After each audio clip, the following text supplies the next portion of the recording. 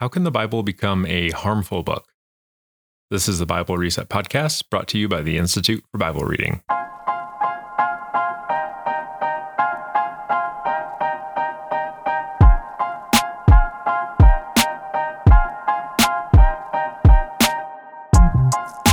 Welcome to the show. I'm Alex Goodwin, here for part 2 of our conversation with Philip Yancey. If you listened to our previous episode, you heard that I wasn't able to join our team for this interview, but Paul and Glenn are in the middle of a great conversation with Philip about the Bible. In this episode, they talk more about Philip's upbringing and the role that scriptures played in either drawing him toward God or driving him away from God. There are many ways to be saturated in scripture, yet still read it poorly, and the results are oftentimes disastrous and heartbreaking. So thanks for listening, and I hope you enjoy the second part of this conversation with Philip Yancey. All right, Philip. So within this subculture that you grew up in, the Bible, of course, was right there as part of it.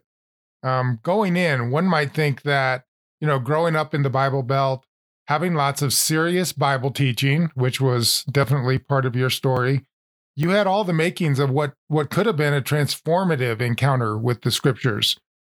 But it seems that making mistakes with the Bible is a crucial issue in fundamentalism. So when did you become aware that maybe some of the readings of the Bible that you were brought up with weren't really what the Bible was saying or trying to do? And then secondly, there were a lot of people who, growing up in a similar situation, as you mentioned, end up turning away from faith and the Bible in particular because of the mistakes that they saw in the faith and particularly in the Bible. Were you ever tempted to just chuck the Bible entirely? How did you work that through? And just what's the role of the Bible in the midst of this bigger story of your life? Yes, I was tempted to chuck the whole thing, and I did at least suspend it for several years in late high school years. You're right. I grew up saturated in the Bible. My mother was a full-time Bible teacher. She couldn't afford babysitters, so I went with her every day, Monday, Tuesday, Wednesday, Thursday, and Friday, and heard the same Bible story 5 times. Wow. And then next year I'd hear the same one. So it turned out to be a valuable resource, but it just felt repetitive at the time. What I learned is that if you get some things wrong, it can have tragic consequences.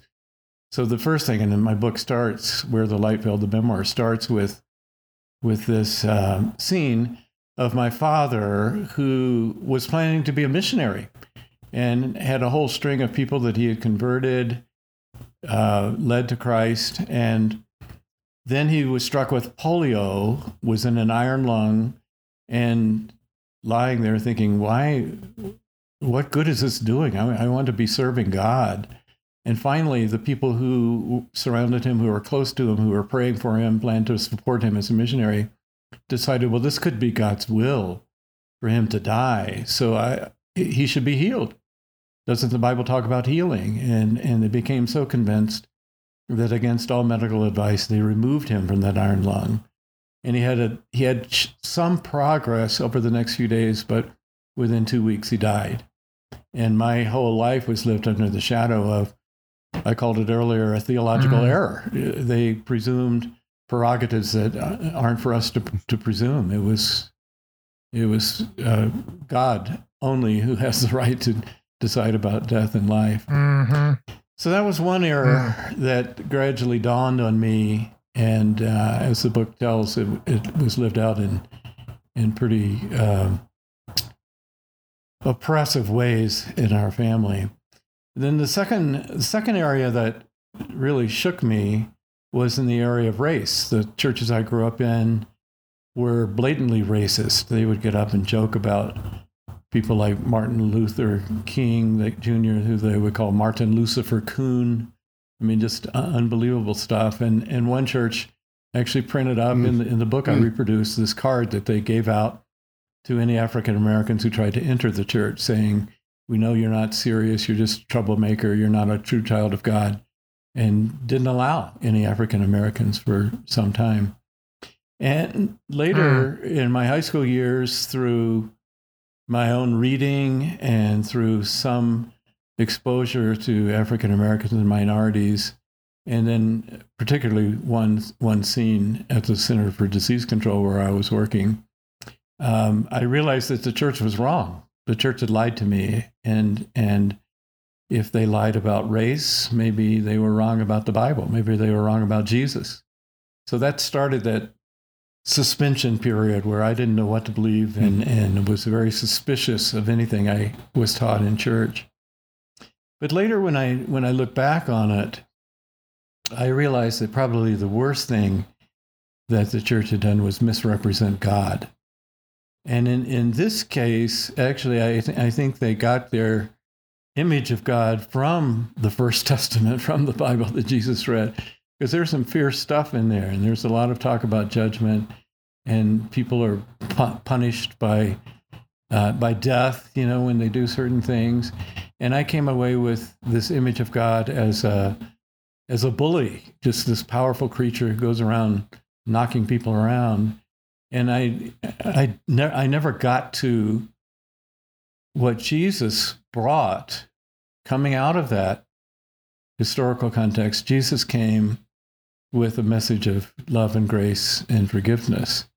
And I guess if I had to summarize the whole Bible, I would say a good place to start is the story of the prodigal son. It's God getting his family back. And the image of God that Jesus presents there is a father on the edge of his porch every day, scanning the horizon, looking, could this be the day that my son comes back? Could this be the day? And that's the image of God that I learned through Jesus, and in so many ways. So those were, my faith didn't come easily. I had a lot to overcome, but when in doubt, start with Jesus and work out from there, because he came to show us what God is like, as well as to show us what we should be like. And I say to people who grow up in toxic churches particularly, I understand. In fact, my church is probably more toxic than yours. But it would be a bad trade to forfeit a relationship with the God of the universe because of the way some Christians treated you or said something that offended you.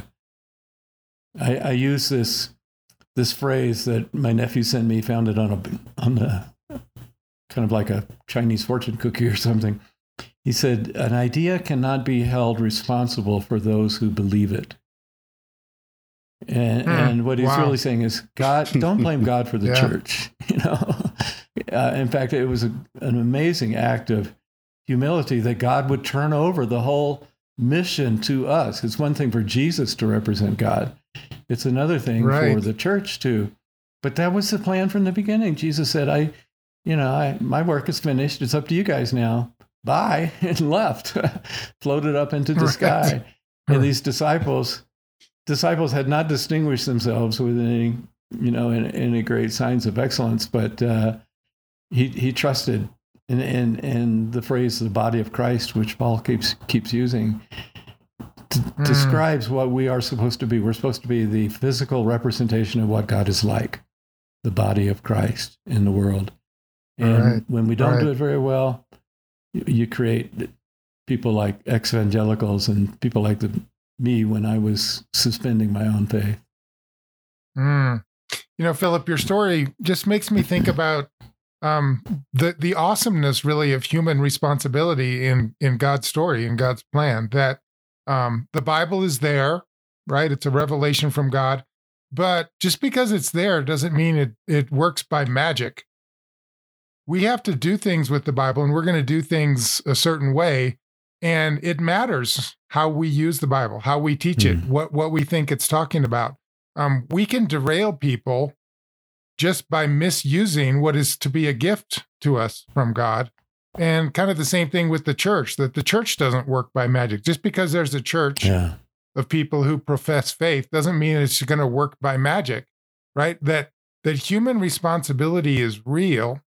And we have to attend to what the Bible really is and what it's saying, kind of, as you say, centered on the story of Jesus. And the church has to attend to what God is doing and what the Bible actually says, especially in the story of Jesus. And that without those things, if we're not serious about that responsibility, it seems like the whole project can kind of go off the rails and actually hurt people badly. Mm-hmm.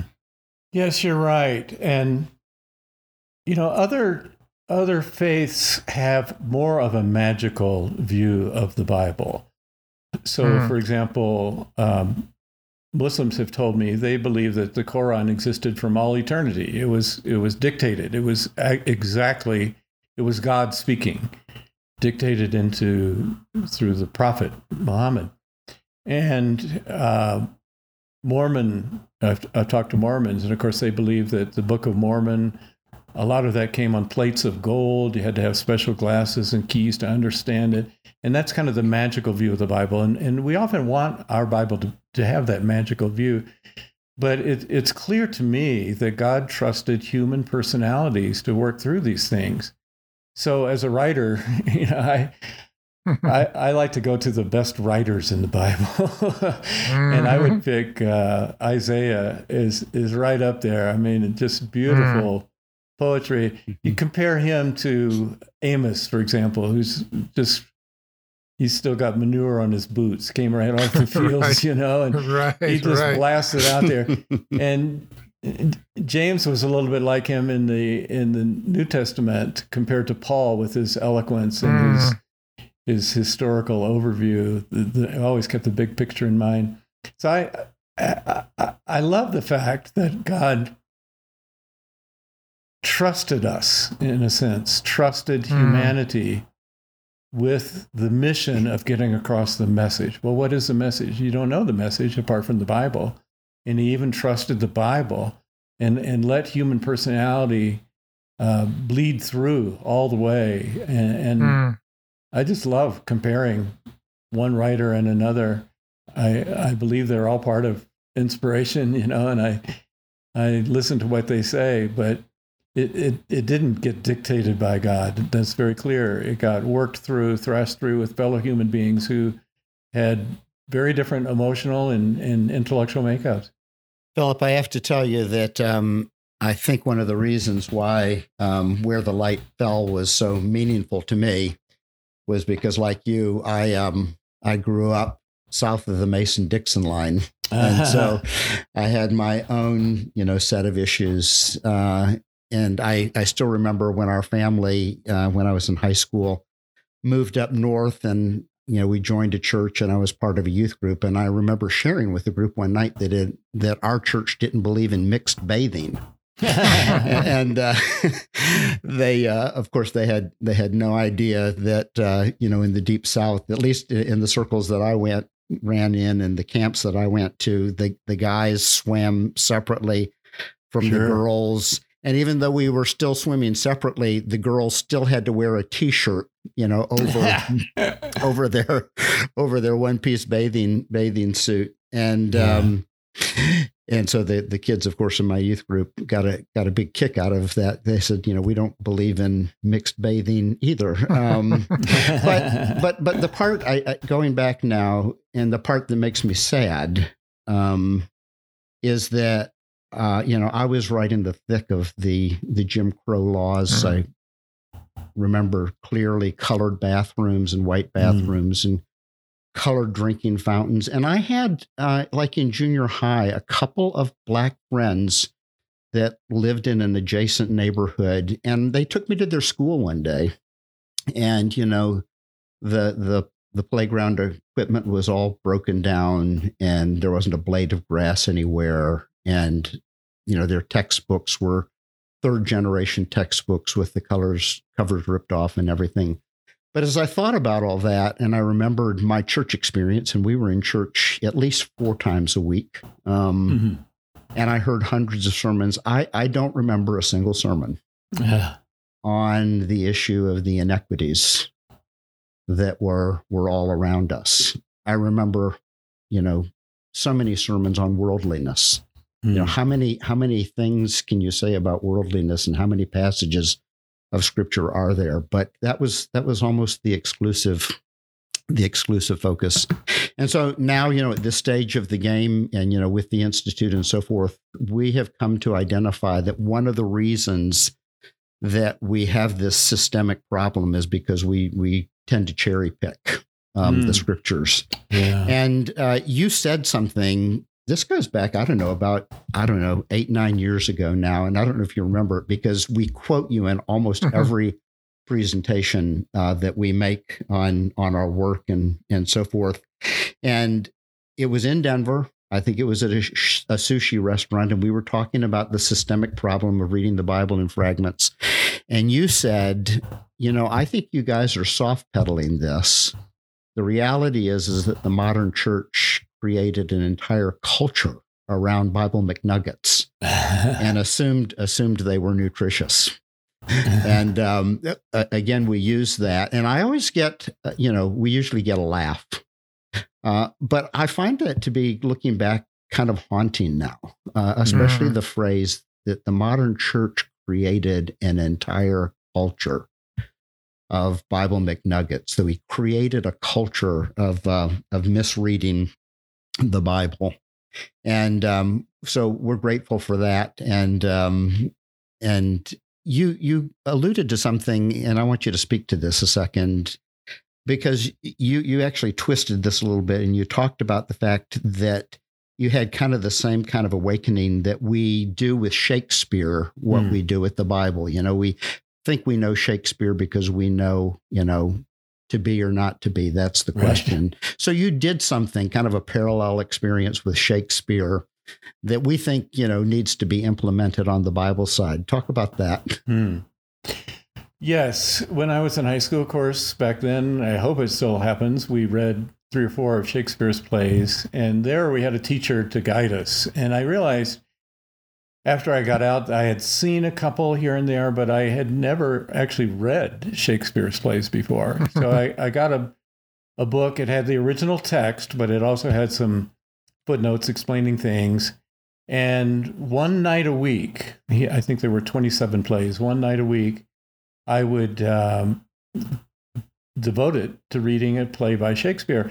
And it took me a few weeks to get into it. I found myself spending too much time looking down at the footnotes. But after about 3 or 4 weeks, some of the strange language wasn't so strange anymore. I was used to it, and I could just read it without looking at all these notes and being distracted. And I think a lot of people have the same experience when they start reading the Bible. At first they feel lost. They don't know why they're reading it and how it relates to anything else. I've got to tell you, Paul, because you were part of this as well when you were working with Bibles at Zondervan. As you know, I worked on the student Bible, and for 3 years was paid to go through and read and study every word of the Bible. It was, I still rely on things that I learned there, and then try to do an introduction to the Bible for people who really didn't want a 1,000-page study Bible. They just wanted some helps, some normal helps in trying to figure out what it's all about. And that was a formative time for me that I've relied on ever since. I think the very next project after that was the book Disappointment with God.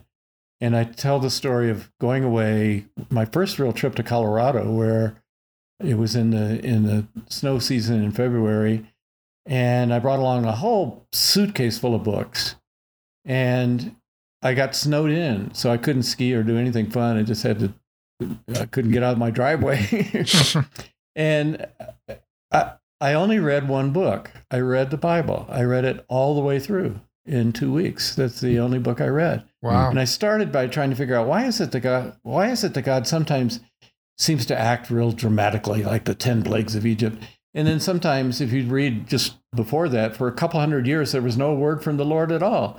And, why were these pulses of God intervening and then sometimes periods of silence? So I started by going through and just looking for every appearance of the word God. And then I thought, it'd be easier just to read this whole book. So I did. And I got the big picture. I got the broad sweep. And I got that passionate story of a planet that was good. Again and again, God said, it is good and good. And then when he created humans, he said, and it's very good, very good. God created the planet he wanted. And then only as far as chapter 3 did it start falling apart. Right. They disobeyed, and the entire rest of that book from Genesis 3 on is God's very slow, painfully slow rescue plan to put it back together. To put what back together? Well, to put the planet back together. We're told that he will restore the planet to solve these problems like suffering and things that we deal with, and but primarily to restore that broken relationship with human beings. That's what the story of the Bible is, God getting his family back. And that came so clearly when I had nothing to think about, nothing to do, but read the entire Bible. And you don't get that from having a little plaque on the wall that has one sentence taken from the Bible. Right. That's what I meant by the chicken McNuggets. Because you go into Christian bookstores and you can get T-shirts, you can get all sorts of things that have those one-liners. And as I mentioned about Proverbs, you can take any one of the Proverbs out of context and say, well, that's not true. Look at Solomon and just throw it away. But you have to understand why it's there and what the authors are trying to accomplish in that book. And I sometimes think, because I've written 25 books now, I sometimes think, and have done this, where I'll just open my book to page 132 and stick my finger down and look at that sentence. And half of the time it makes no sense at all. But that's what so many people do with the Bible. Right, They just open it up, stick their finger down, and that's the sentence. And sometimes it works, but sometimes it doesn't work at all. You really need that big picture.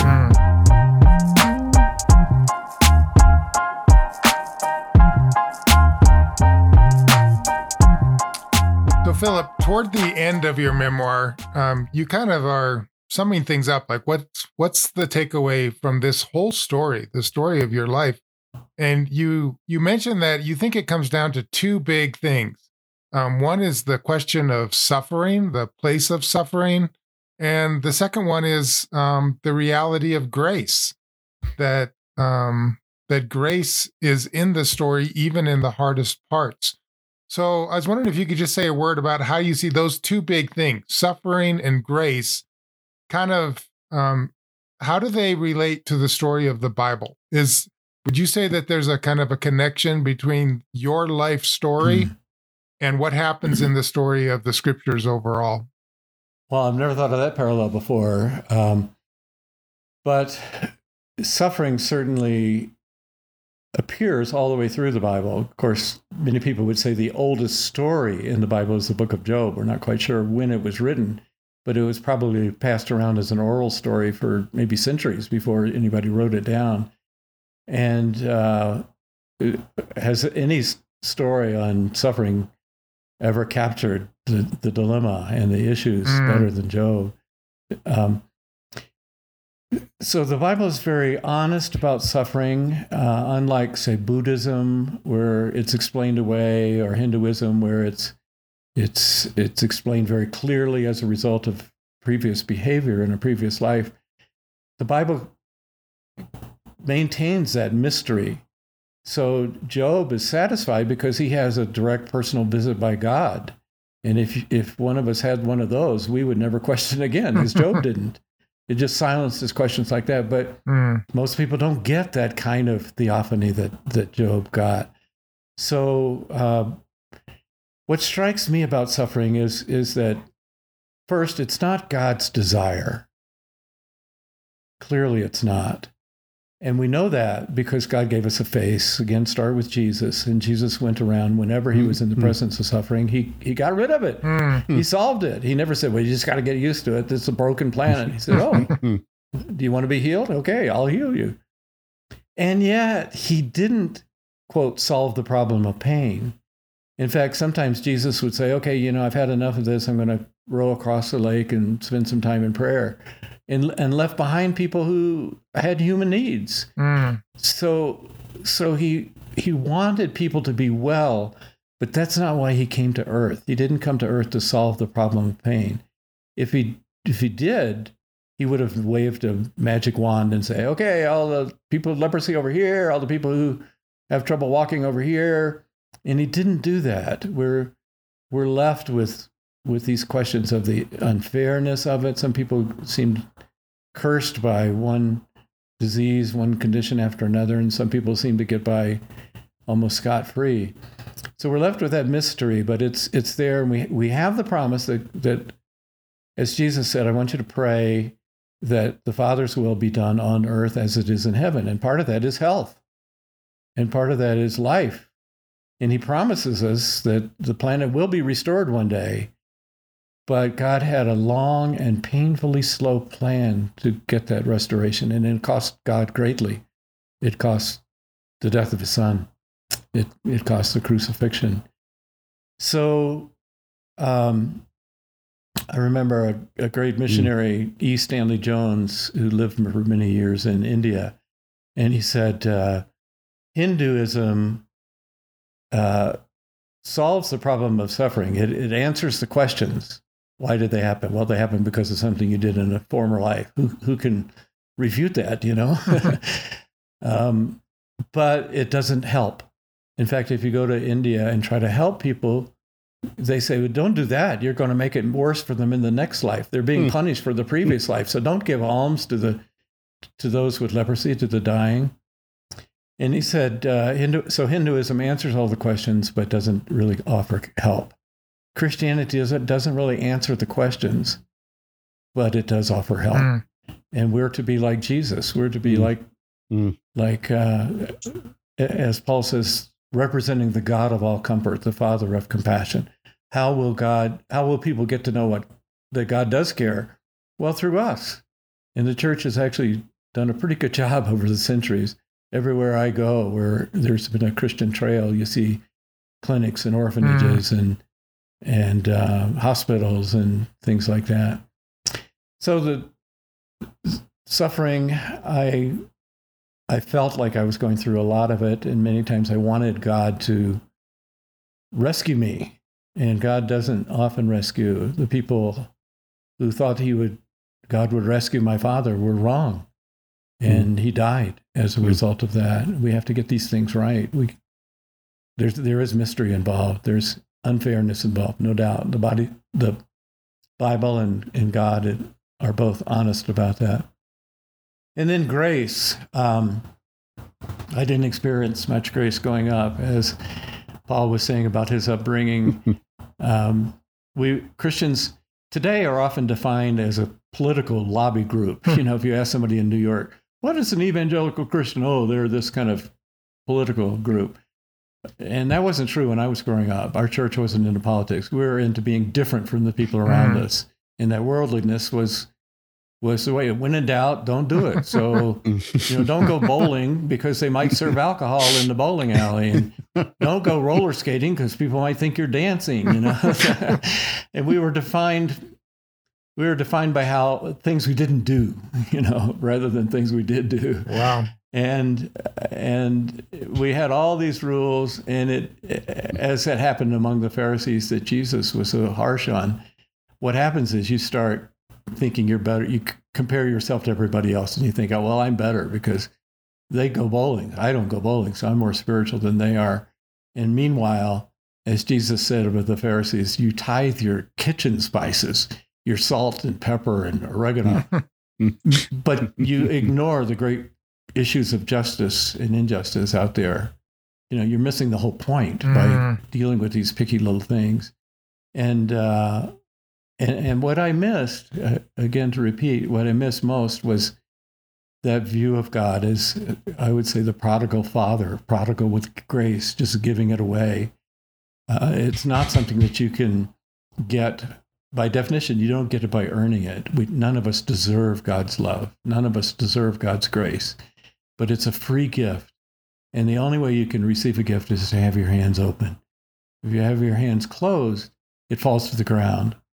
And so many Pharisees in Jesus' day had their hands closed tight in a fist because they wanted to cling to their goodness, and grace fell to the ground unreceived. The thing I learned about grace is that the heart of the universe is not a frown, it's a smile. Love is at the heart of the universe, and the story of the Bible is the story of the extent to which God will go to express that love. First, by creating us, taking a gamble on human freedom. And then when we disobeyed, the great descent, just that long, painstaking process to build a nation, to show this is not the answer. In fact, how narrow to think that God only cares about these particular Jewish people. No. They were just the messenger to bring the light to the Gentiles. They were the messenger to prepare for Jesus, and then to get ready to let the whole thing affect the entire world. And that's what we're called to do. We're part of that great master plan that the Bible spells out so well. Philip, thank you for being with us, and thank you for these 2 books. Thank you especially for this recent Where the Light Fell, and for sharing the harsh realities of the fractures in the relationships that you experienced. And I think it's going to be, in a strange way, a comforting book for people to read this. I think we're facing a pandemic of relational fractures. And almost everybody I know has a story right now about a fracture in their church or in their family. I was thinking about this the other day. If these were physical fractures, I think almost everybody would be walking around wearing a cast. But we keep them well hidden. And we continue to believe here at the Institute that part of the healing for these fractures is a better reading of the Bible. And so thank you for joining us to have that conversation. Thank you for being on our board of advisors, for your support in helping us issue this disruptive invitation about the Bible and what it means to read the Bible well. So thank you, and blessings. Thanks, Paul. And I want to clarify one thing, because I was joking about growing up kind of saturated by the Bible. Years later, I got a survey from a group called Fundamentalists Anonymous or something like that. And I filled out this survey about all the things that were wounds and all the things that may have been helpful. And later, looking back, as I did that survey, I realized I'm very grateful for that biblical upbringing. I wasn't at the time, but those stories, the realities seeped in. And I learned the discipline of deep reading. I learned that things we believe in life matter. It's not just an arbitrary choice. It matters. It has eternal consequences. And later, we've talked about Where the Light Fell, which comes from a statement by St. Augustine. He said, I couldn't look at the sun directly, but I could look at where the light fell. And that's how I felt. I had been scorched by the sun. I had been, that bully God. I wouldn't look at the sun, but I could look on where the light fell, and I identify the process of how that happened in my own life. And that's part of the redemption process. Like Dallas Willard said, for those who love God, nothing irredeemable can happen to you. And my story is a story, not of rejection, but a story of redemption, thanks to the grace of God. Thanks to the grace of God, indeed. Well, I'm kicking myself that I wasn't able to join this conversation with Philip, whose life is such a testimony to grace and the power of God as told through the story of Scripture. So, thank you again, Philip, for joining us on the Bible Reset. This episode is brought to you by Changemakers, which is our community of donors who have pledged monthly gifts of any amount to help us change the way the world reads the Bible. If you've been thinking about joining Changemakers, now is a great time because a generous donor has actually offered to match a year's worth of donations from Changemakers who sign up between now and December 31st. So if you're interested in joining Changemakers, you can head over to instituteforbiblereading.org/changemakers to learn more and sign up there. That's going to do it for this episode. So thanks so much for listening, and we'll see you on the next one.